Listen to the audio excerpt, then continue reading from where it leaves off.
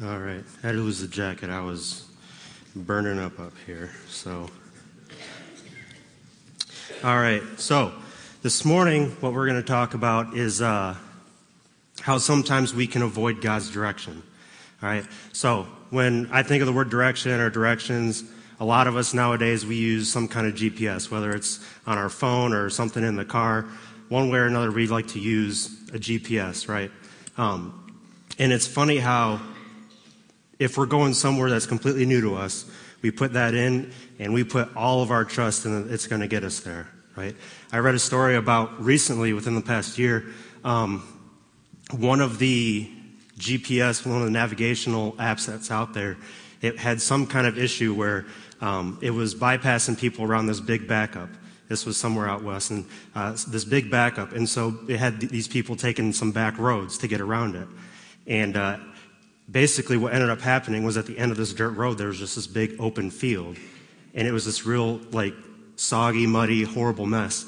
And the funny thing is, people drove into it, right? Maybe they were trying to turn around so they can go back the other way, but it's kind of funny how so many times we can just put all our trust that navigation system is going to get us there, right? And they even went into that nasty field. They got stuck in it. But it's funny to kind of think about something like that. But we also have difficult times following after God and His direction for us. We'll put all of our trust that this navigation system that some man created that needs electricity, it needs some kind of wireless connection to get us there. We're putting all our trust in all these different things when there's been plenty of times it's failed us before. But we struggle to follow after God's direction, even though He's led us through things time and time again. So that's what we're going to talk about this morning.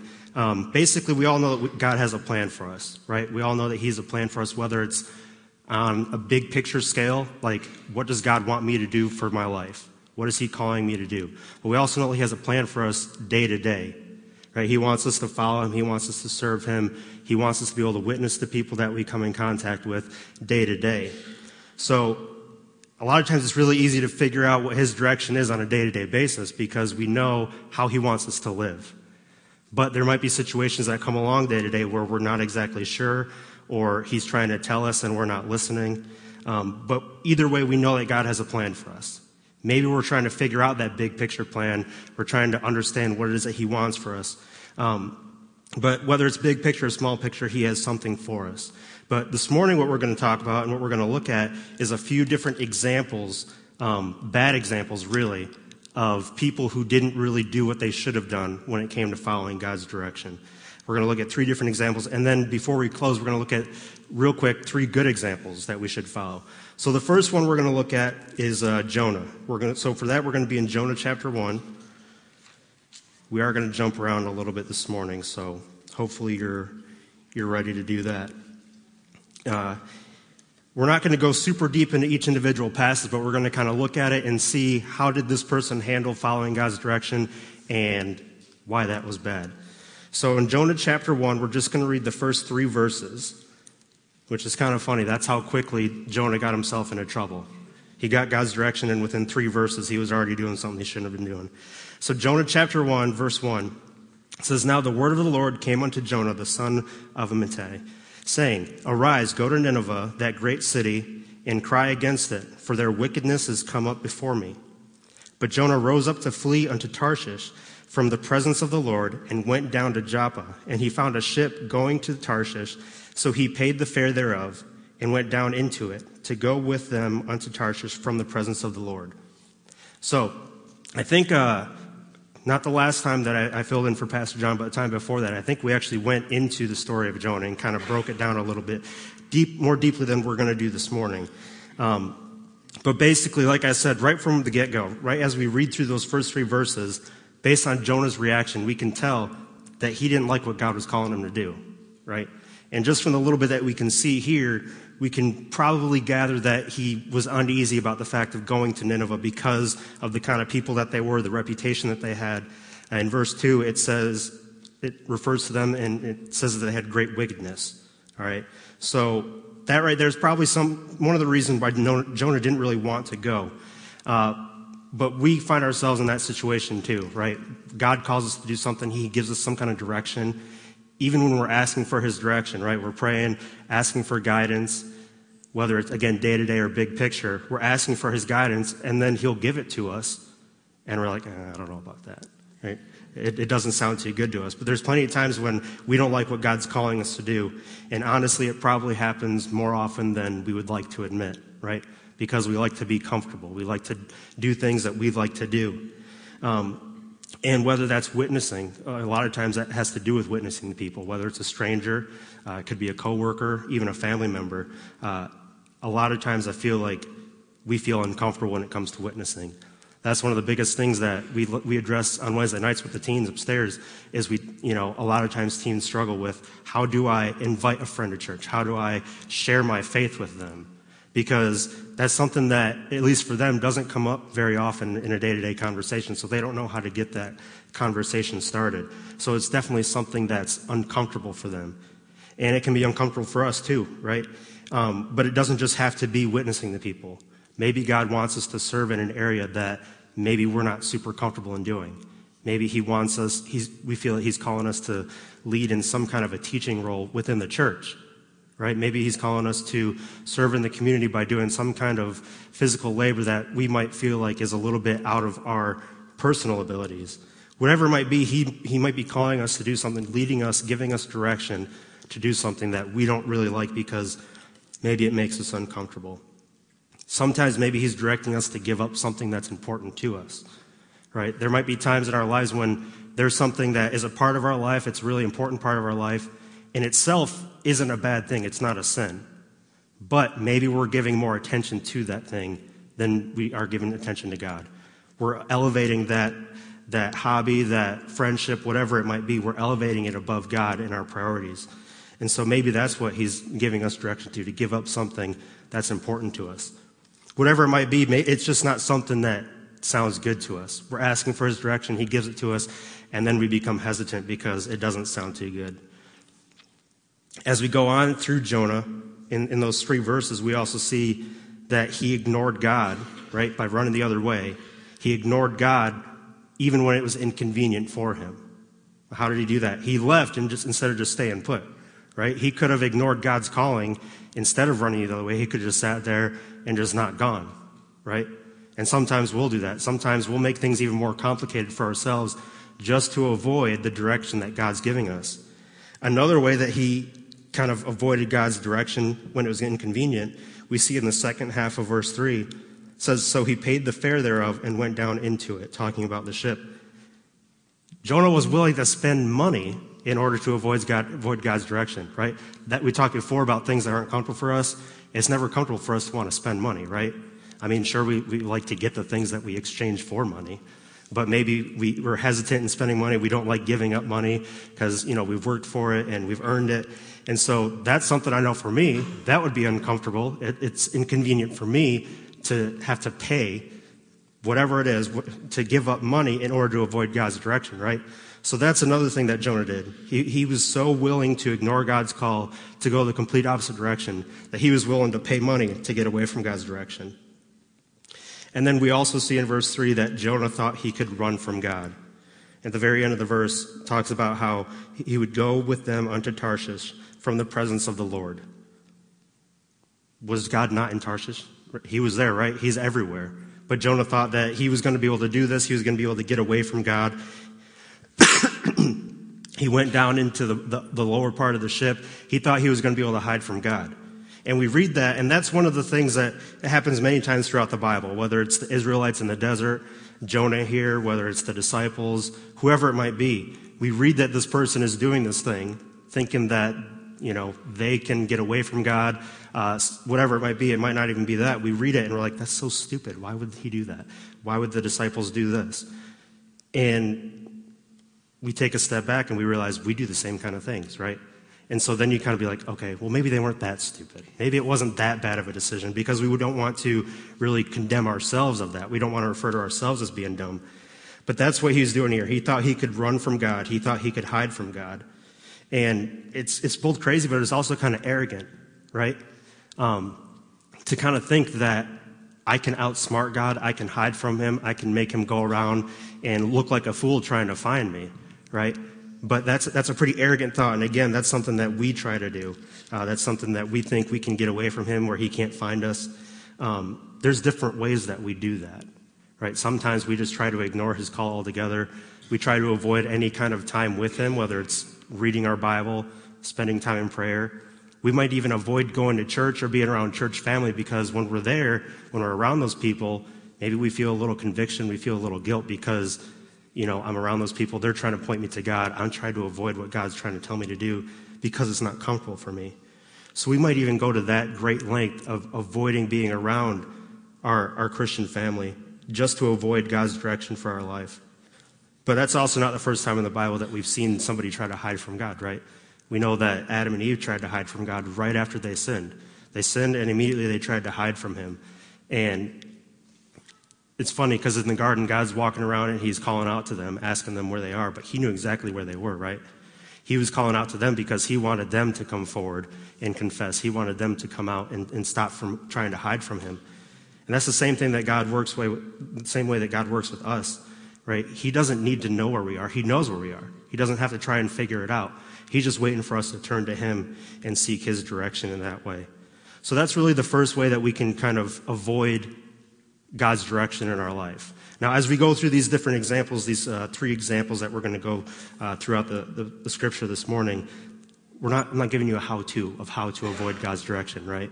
We're looking at these people as bad examples. So just keep that in mind. This isn't, taking notes, okay, what do I need to do tomorrow to avoid God's direction? That's not what we're doing here.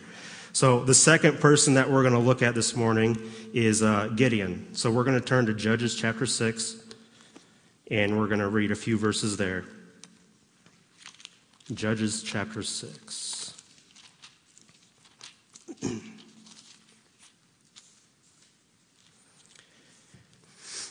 All right, so if you're unfamiliar with the story of Gideon, he was one of, it's pretty obvious based on the book that we're in, he was one of the judges that God used in the time of the nation of Israel before he had appointed kings. All right, so before they had kings, God used judges to kind of help them get more in line with what God had for them.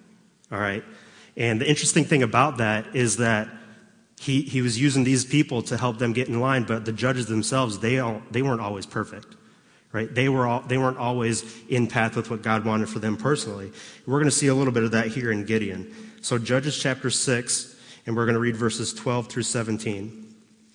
It says, "And the angel of the Lord appeared unto him, and said unto him, The Lord is with thee, thou mighty man of valor. And Gideon said unto him, O my Lord, if the Lord be with us, why then is all this befallen us?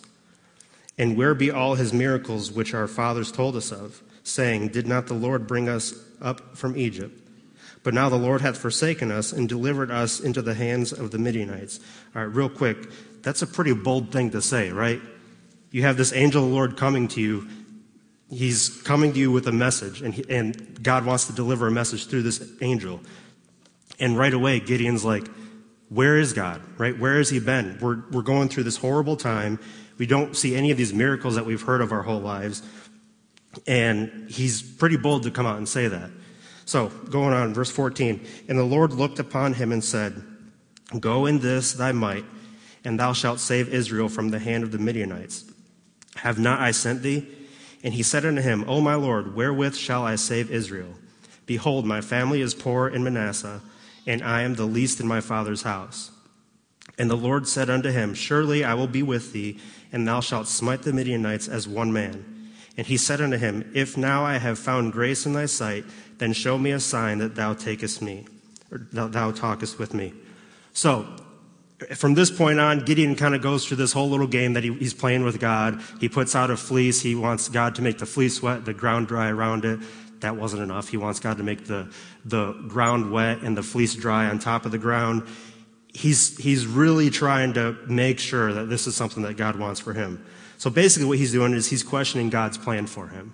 And there's plenty of times when God gives us direction, right? We've been seeking his direction and he gives it to us, and then we question it. We're not ready to just run away like Jonah did, but we question it. We have a lot of excuses maybe. We have a lot of concerns, a lot of doubts that this is really what God wants for me. So first of all, like we pointed out before, Gideon felt that God had forsaken his people. We saw that in verse 13. And that's that's a pretty relatable feeling, right? When sometimes we even talked about this last week in the men's Bible study. By the way, it's a shameless plug for Bible study, whether it's a men's Bible study or a women's Bible study. We have a lot of fun. We're able to go into the Word. Just a little side note there. But we actually got into this idea of seeking after God and feeling like He's not really there, feeling like He's not really speaking back to us. And one of the reasons why that's the case is maybe He was going to give us direction, but He's going to give us direction in His time. Right? That's one of the biggest things that I think we forget when we're trying to ask God for answer prayer, for direction, whatever it might be. We want the response, we want the answer in our time. Again, that's one of those arrogant mindsets where we feel like our time is more accurate, more correct than God's time. So he felt that God had forsaken his people, but we might feel like God's forsaken us. And so when we're feeling that way, where we feel like God's not there with us, He's forsaken us, why would He be calling me to do something, right? I haven't really heard from God. I haven't really felt God in this so long time. Why would He be calling me to do something? Or for that matter, why should I even listen? If He hasn't been listening to me, even though we know in our hearts that He has been listening, He just hasn't given us the answer that we're looking for when we want it. But if He hasn't been listening to me, why should I listen to Him and follow after Him? So Gideon, again, that example of you're reading through this and you're wondering why Gideon's feeling this way and saying these things. But again, we find ourselves in the same kind of situation. But other than questioning why God would be calling him, feeling that God's forsaken him, he also gives plenty of excuses as to why God can't use him. Verse 15, he said, "And he said unto him, O my Lord, wherewith shall I save Israel? Behold, my family is poor in Manasseh, and I am the least in my father's house." So, first thing he said is, you've forsaken us. Why would God be calling me to do this? He hasn't been helping us this whole time.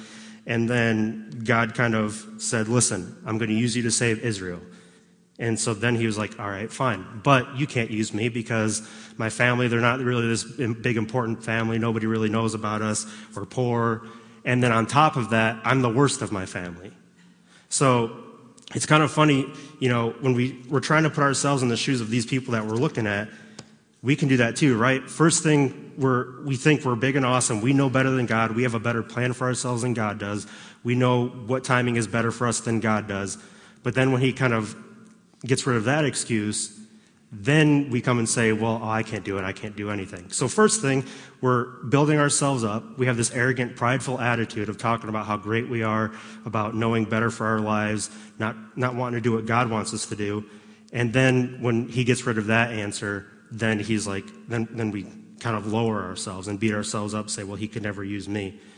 Basically, we use our past or our perceived lack of ability as reasons that God couldn't use us. And we kind of even talked about this last time we went through Jonah, as far as how God can use us, thinking that we're not good enough for God to use us.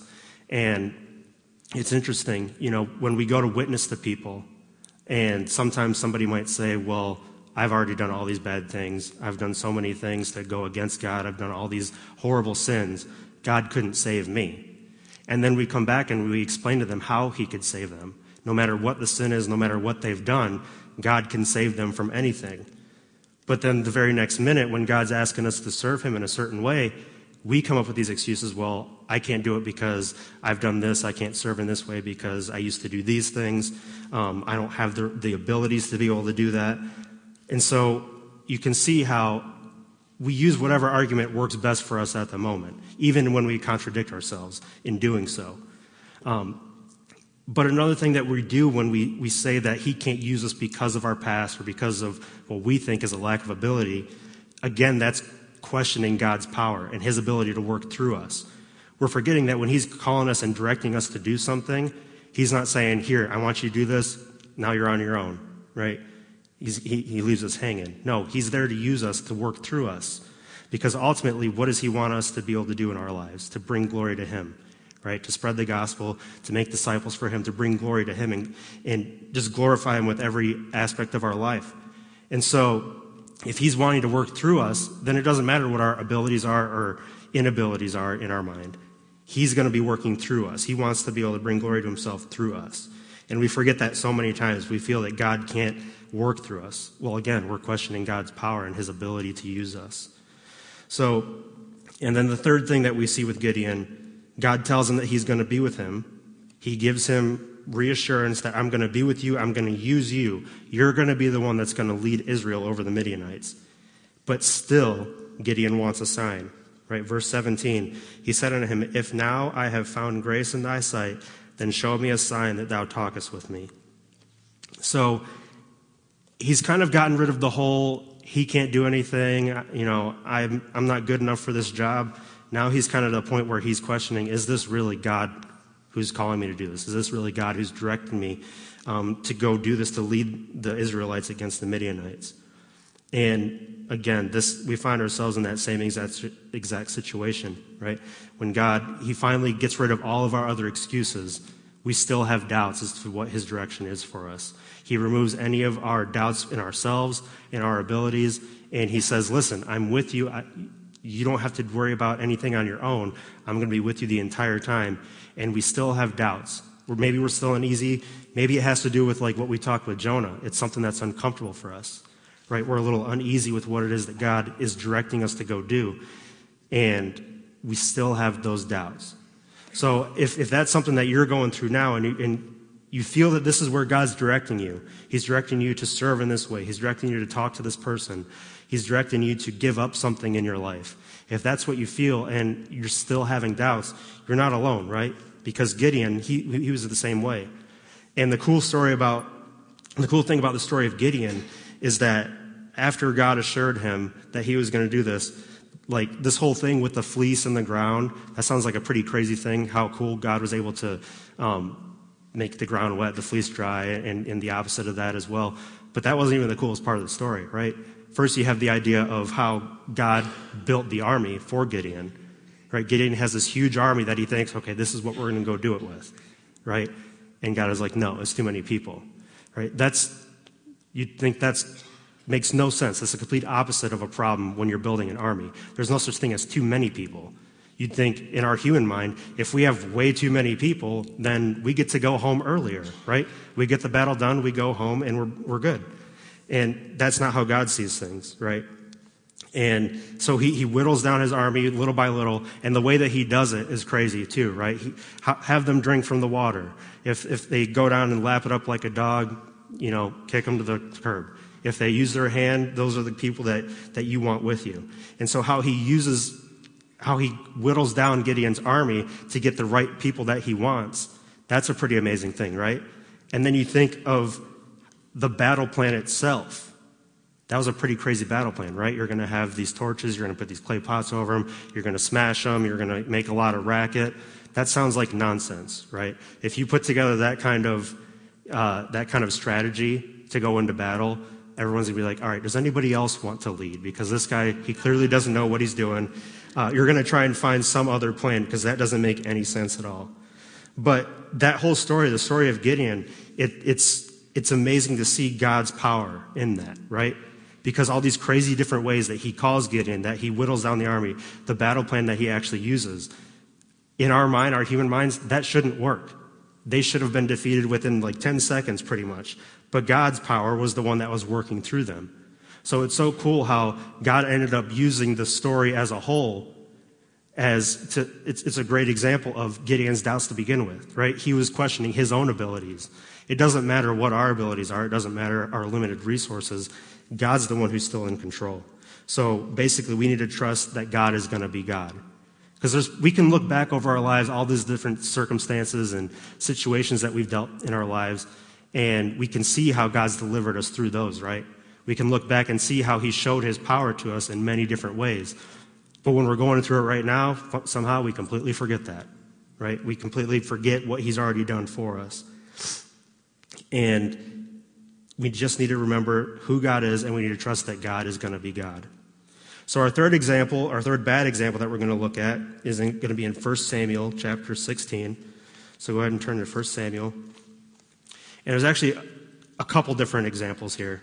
Two different people, really. But this is the story when God is sending Samuel to anoint David, right? Saul was the king that God first appointed over the kingdom of Israel.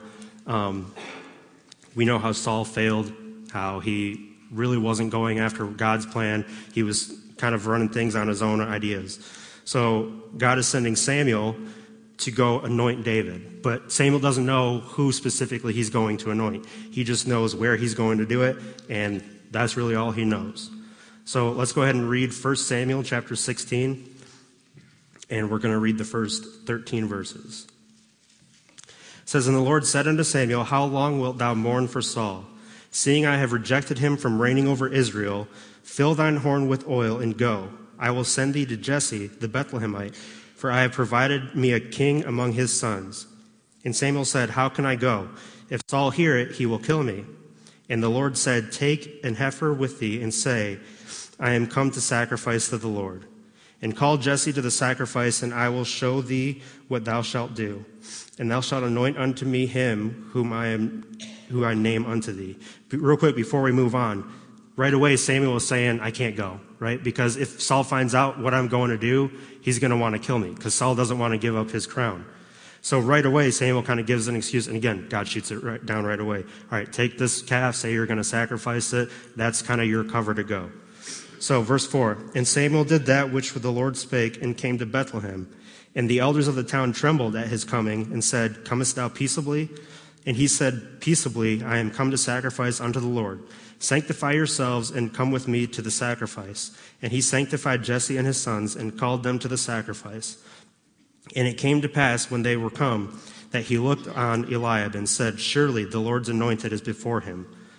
But the Lord said unto Samuel, Look not on his countenance, or on the height of his stature, because I have refused him. For the Lord seeth not as man seeth, for man looketh on the outward appearance, but the Lord looketh on the heart. Then Jesse called Abinadab, and made him pass before Samuel, and he said, Neither hath the Lord chosen this. Then Jesse made Shammah to pass by, and he said, Neither hath the Lord chosen this. And again Jesse made 7 of his sons to pass before Samuel. And Samuel said unto Jesse, The Lord hath not chosen these. And Samuel said unto Jesse, Are here all thy children? And he said, There remaineth yet the youngest, and behold, he keepeth the sheep. And Samuel said unto Jesse, Send and fetch him, for we will not sit down till he come hither. And he sent and brought him in. Now he was a ruddy and withal of a beautiful countenance, and goodly to look to. And the Lord said, Arise, anoint him, for this is he. Then Samuel took the horn of oil and anointed him in the midst of his brethren. And the Spirit of the Lord came upon David from that day forward. So Samuel rose up and went to Ramah. So, as we go through that story, Samuel, he knows that he has to go anoint the next king of Israel. God says it's going to be one of Jesse's sons. And it's interesting to me that, God could have told him right away, listen, it's going to be the youngest kid. He's going to be out watching the sheep. That's who you want to find. That would have been much easier. Samuel go, hey, Jesse, get the kid in from watching the sheep. That's who we're going to anoint. But God didn't do that, right? Because God wanted to show Samuel again how it's not always how we see things. And that's what we learn here from Samuel and also from Jesse, is that sometimes we think we have the right answer. We think we have a better plan. We've kind of touched on that before. But we think we have a better plan than God, right? So, verse 6, we see that Samuel thought he knew for sure that Eliab was to be the king, right? He looked at him. He saw he's this big, strong-looking guy. He looks like a king. He's got the right look. Obviously, this is the one that God wants to be the next king. But God says no, right? And a lot of times we think that we know what God's plan is for us, but really, we only think it's his plan because it looks good to us, right? It's something that, I'd like to do that. I'd like to be able to serve God in that capacity, be able to help him do these different things. Like if God's calling you to missions and you're like, well, I would love to be able to serve God as a missionary to Hawaii, but obviously we know why that looks good to us. But maybe he's calling us to something other than that. Now, that's not to say that he wouldn't call us to do that, but we shouldn't just jump into something just because it looks good to us. So we think we know what God's plan is for us, but again, sometimes we just talk ourselves into that because it looks good to us. And then we see in verses 8 through 10 how Samuel continues to look at Jesse's sons through his own eyes, right? The next one comes up, and he says, surely this is going to be him, and then on. And he keeps saying the same thing. This has got to be the guy, right? Because at a certain point, he's like, all right, it's got to be this one, because you're looking at what you have left. it can't be any of them, right? And really, we'll try to find anything that looks good to us because we'll continually try to find things on our own as opposed to seeking God. We ask him for that direction, and we get it. He gives us the direction, and it doesn't look good to us, like it didn't look good to Jonah. And so we try and find something else. We keep trying to look at these different things. And instead of just saying, God, okay, what is it that you want? What is it that you want from me? When he's been trying to tell us, we can continue to ignore it. We keep trying to find these different things instead of just asking him to lead us in the right direction and really listening to what he has to say for us. And then, so up until now, Samuel's kind of been our bad example as far as following God's direction, right? Because he's assuming things on his own. He's using his own eyes, his own understanding to try and pick the next king of Israel. But we also kind of see that Jesse's kind of a bad example to begin with too, right? Because Samuel, the prophet, this is the connection from Israel to God at this moment in time, right? That's why when he came to town, everyone's like, are you here for good things or for bad? Are you here peaceably? What did we do wrong, right? So they're all questioning, like, why is Samuel here? So everyone knows that he's the nation's connection to God. And Jesse, he's told to gather up his sons and bring them to him. And he didn't think to gather to bring David in, right?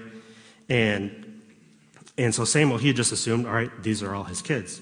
Because I told him to gather his kids, and that's what he did. But Jesse, he didn't even think to bring David in, which is interesting. But there's plenty of times when what God is calling us to do, what he's directing us to do, it's the last thing that we would expect, right? David was so much the last thing that Jesse would expect to be the one that Samuel was looking for that he didn't even call him in. He's like, oh, it's never going to be David. We won't even bother, let him watch the sheep. We won't even bother bringing him in. So plenty of times what God's plan is for us, it's the last thing that we would expect. We wouldn't even think about it.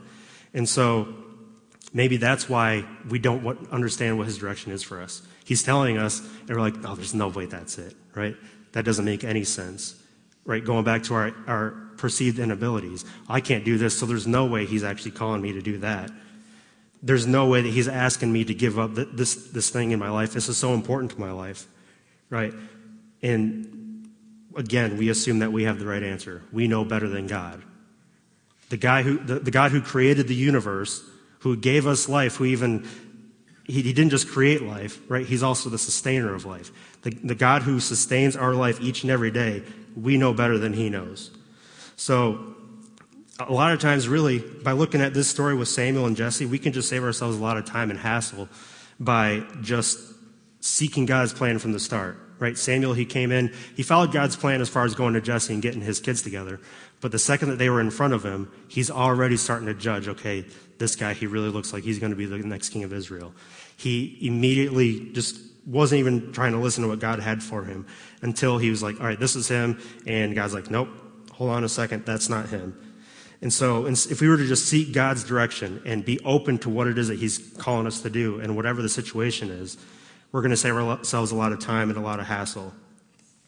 So these are our three bad examples, right? We just look at three bad examples when it comes to following God's direction. We had Jonah, Gideon, and Samuel. But now we're going to look at three good examples, right? Because this isn't a how to avoid God's direction. We want to leave with something that's going to give us some good examples. So the first one, we're not going to turn the passage, just going to reference the story of Abraham and Isaac, right? Abraham, God called him. He said that he was going to be the father of many nations, and him and his wife were so old that he pretty much had given up on that plan that God had given him. He didn't think that it was possible. God ends up blessing them with Isaac.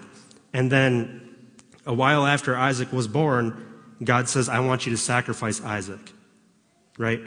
And so Abraham, he's probably, extremely confused because God says, I'm going to make you the father of many nations. And then this is the first, legitimate son that I had because he had a different son with another woman who wasn't his wife. So this is the first legitimate son, the only legitimate son that you've given me, and now you want me to sacrifice him. So he's probably confused, thinking God's just messing with him, God's toying with him. But he was told to sacrifice his son. But what did he do? He gathered the supplies, and he took his son, and he went to go sacrifice him on the mountain, right? And Even if there was any kind of hesitation by him, we could understand that, right? But that seems like the kind of thing that God would call us to that we would never really give into. We would never want to go do something like that. But they go, he takes them up the mountain, he gets the supplies, and he just trusts God. He trusts that God is going to provide for him. And even as they're going up to the mountain, Isaac, he's old enough, he's smart enough, he can kind of look around. This isn't the first time that they've sacrificed something. He's looking around and he goes, we've got all the supplies, we've got the wood, we've got, all the things to build the altar, but we don't have anything to sacrifice. What's going on, right? He's probably thinking, because at this point, Abraham's well over 100. He's probably thinking Abraham's lost it at this point. He forgot to bring something to sacrifice. What's going on? But even when Isaac is questioning Abraham, he convinces Isaac, he says, listen, God's going to provide.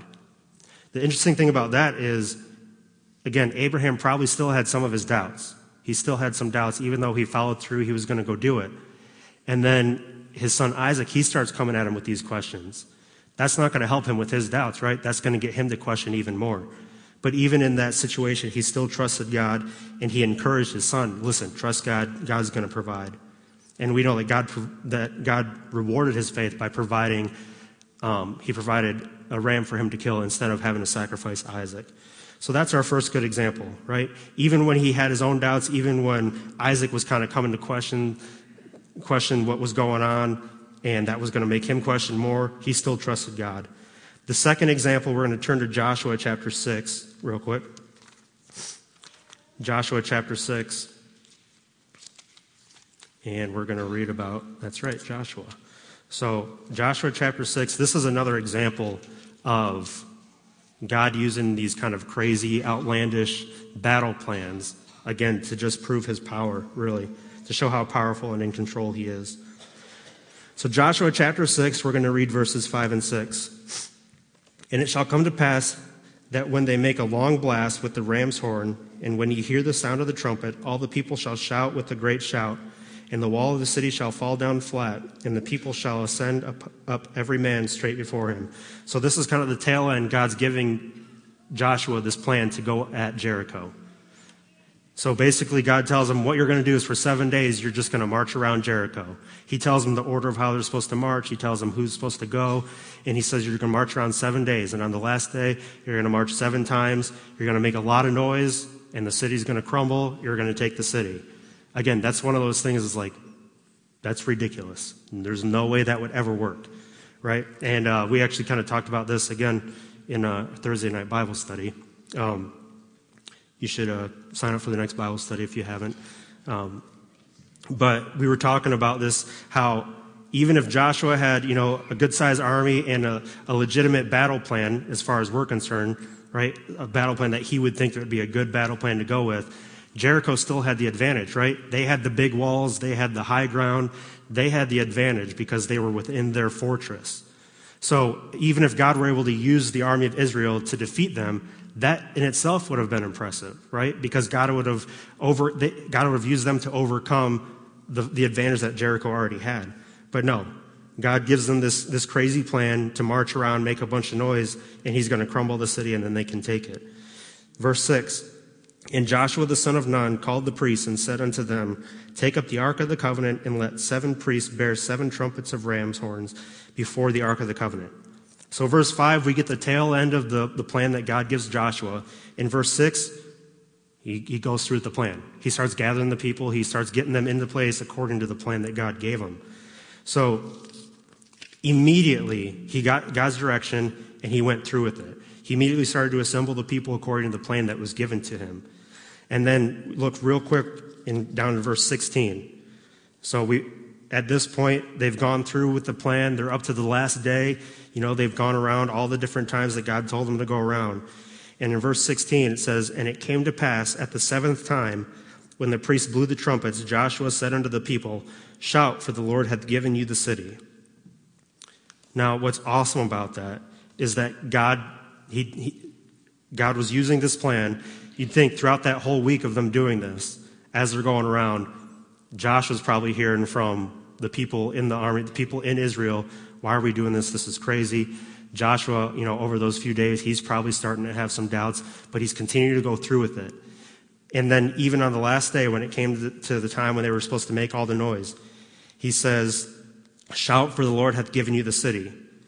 This is before the city crumbles. This is before they're able to go in and take it. This is the last thing that they were supposed to do. He knew that God was going to deliver, right? He trusted that God, listen, as crazy as this seems to me and probably everybody else looking at us, God's going to use it. And he had so much faith and trust in God that he gave them the command. He didn't, kind of be like, all right, let's give this a shot, see what happens, right? He said, God has given you the city. Before they had even gone in and actually finished taking the city, he said, God has given you the city. So when he gave that command to shout, you can see the confidence. He knew that God would deliver.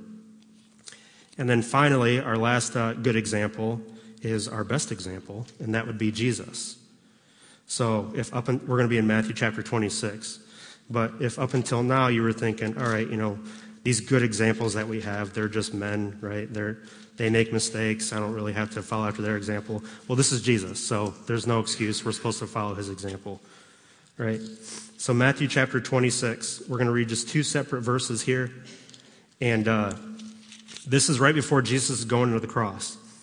He's in the garden, and he's gone to the garden with the disciples, and he wants them to pray. He goes off by himself to pray because he understands what he's about to go through, and he knows that he has to go to God with this, and he asks them to pray, right? We know, and then he goes back. He finds them sleeping. He's angry, yells at them, tells them to pray. He goes back to pray. But this is Jesus alone in the garden talking with the Father before he's supposed to go to the cross. So Matthew chapter 26, and we're going to read verse 39. It says, and when he went a little further and fell on his face and prayed, saying, O my Father, if it be possible, let this cup pass from me. Nevertheless, not as I will, but as thou wilt. And then verse 42. He went away again the second time and prayed, saying, O my Father, if this cup may not pass away from me, except I drink it, thy will be done. So we understand that when Jesus came, he was 100% God, 100% man, right? And he had to be. He had to be 100% man in order to be the sacrifice that we needed for our sins. But he also needed to be 100% God to be the sacrifice because it had to be a perfect sacrifice. So in this instance, Jesus is showing that he's definitely 100% man because, humanly speaking, he does not want to endure the cross, right? I'm sure we've all kind of heard what goes on in the crucifixion of Christ, the beating that he endured beforehand. And again, he's God, so he knows exactly what he's going to have to go through. And humanly speaking, he did not want to have to endure that. He did not want to have to endure that pain and go through that torture. But in both verses, we see that even though he didn't want to experience the cross, humanly speaking, he still submitted to the Father's will. He said, listen, I know this isn't something that I want to do physically, but I know that this is what has to be done. And when we look to Jesus as an example for anything, really, we look and we see, okay, yes, I know I need to do as Jesus did. But then a lot of times we'll follow it up with, but he was God. He was perfect. There's no way that I can do that. And again, we're thinking about our own personal abilities, right? We need to trust that, if we're saved, we have the Holy Spirit in us, the power of God can work through us. So, yes, if we were in that same situation, obviously we wouldn't want to go through with it. We wouldn't want to have to deal with all that pain and that anguish and that agony. But would we be willing to submit to God's will no matter what? And really, that's what we need to do. If we need to follow the example of Christ here, remember that we have the power of God in us with the Holy Spirit. It's not just up to us, but we must be willing to follow God's direction, even if it's uncomfortable, right? Like it was for Jonah. Follow God's direction, even if it's uncomfortable for us to do, or if we don't want to do it at all, right? It might be something that, I don't want to do that. God, there's no way that I'm going to do that. I do not want to do that. I don't want to give this up in my life. This is something that's been such an important part of my life. I don't want to give this up. But God's saying you need to give it up so that you can give more attention to me. So we need to be willing to follow God's direction, even if it's uncomfortable or if we don't want to do it at all. So to kind of wrap things up, right, we all know that we need to be seeking God's direction in our life. We know that. We know that as Christians, right, we know one basic thing that we're all called to do. There's no doubt in that. We're called to take the gospel throughout the world, make disciples, and take the gospel in the Great Commission to everybody in the world. We know that much, right?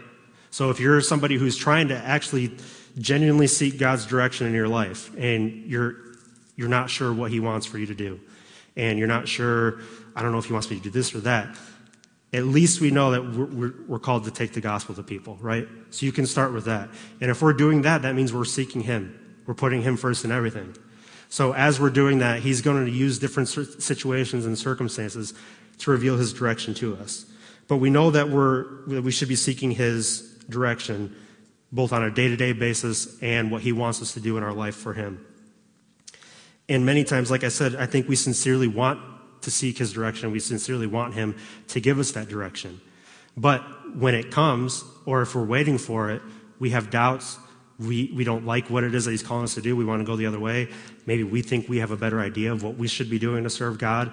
Whatever it might be, we need to kind of look at ourselves today, kind of take a step back and say, God, if you haven't revealed your direction to me, am I truly seeking it? Or if I am truly seeking it, am I doing anything myself to try to avoid that direction? So again, we might run the other way like Jonah. We might have doubts in God's plan like Gideon did. Or we might think that we have a better plan, we have a better idea for our lives like Samuel and even like Jesse. But again, let's examine our lives today and figure out if we're trying to avoid God's direction in any way and begin to take steps to change that. All right, so let's remember the good examples that we had, the good examples of Abraham, who just completely trusted God. Right? God called him to sacrifice his own son, and he went and did it anyway. He went and trusted that God was going to provide. He knew that God had a plan. You got to think about Abraham in that situation. He must have even thought, maybe God really does want me to sacrifice my son. Maybe he'll end up giving me another son. And so he probably even had the idea of, I might actually have to sacrifice my son. And he still went up that mountain with him, even when Isaac was asking questions.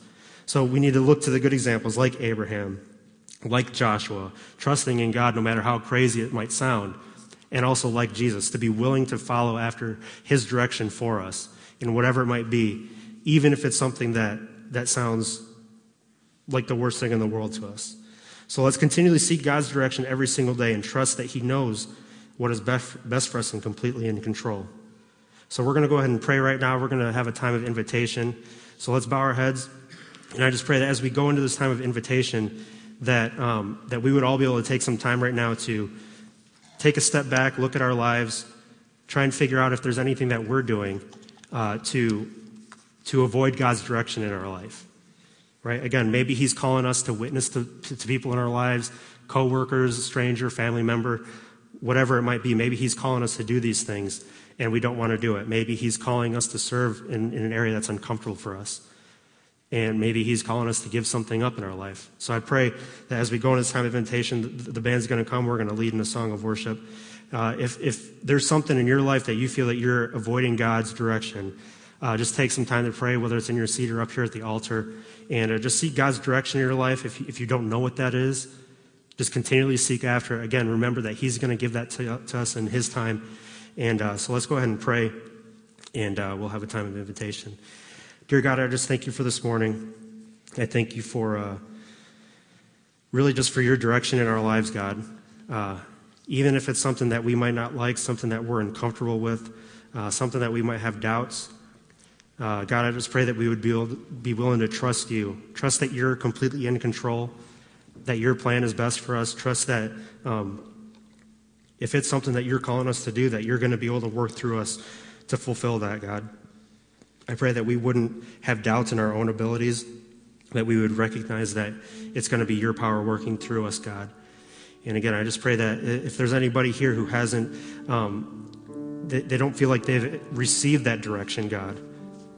They've been seeking it and they feel like they're not getting anything back, any answer back. I just pray that they would continually seek you each and every day. Understand that you're going to give that direction in your time, God, that they can just continue to seek you each and every day, minute by minute, God, just to put you first in every situation. And I pray if there's anybody here who doesn't even know you, they don't even understand the idea of your direction for their life because they haven't even accepted your gift of salvation. I pray that that you would continue to work on their hearts, God, that they could come to know you, that they would be willing to give their life to you, God, to live and be a living sacrifice for you each and every day, that you can give them that direction for their life and show them that you want to be able to use them to bring you glory and to fulfill your mission to us. So I just pray that you be with us throughout this morning and throughout our week. Pray everything in Jesus' name, amen. If you want to come forward and pray, go ahead and do that. You can do that in your seat, but go ahead and stand with us. We're going to do a song of invitation.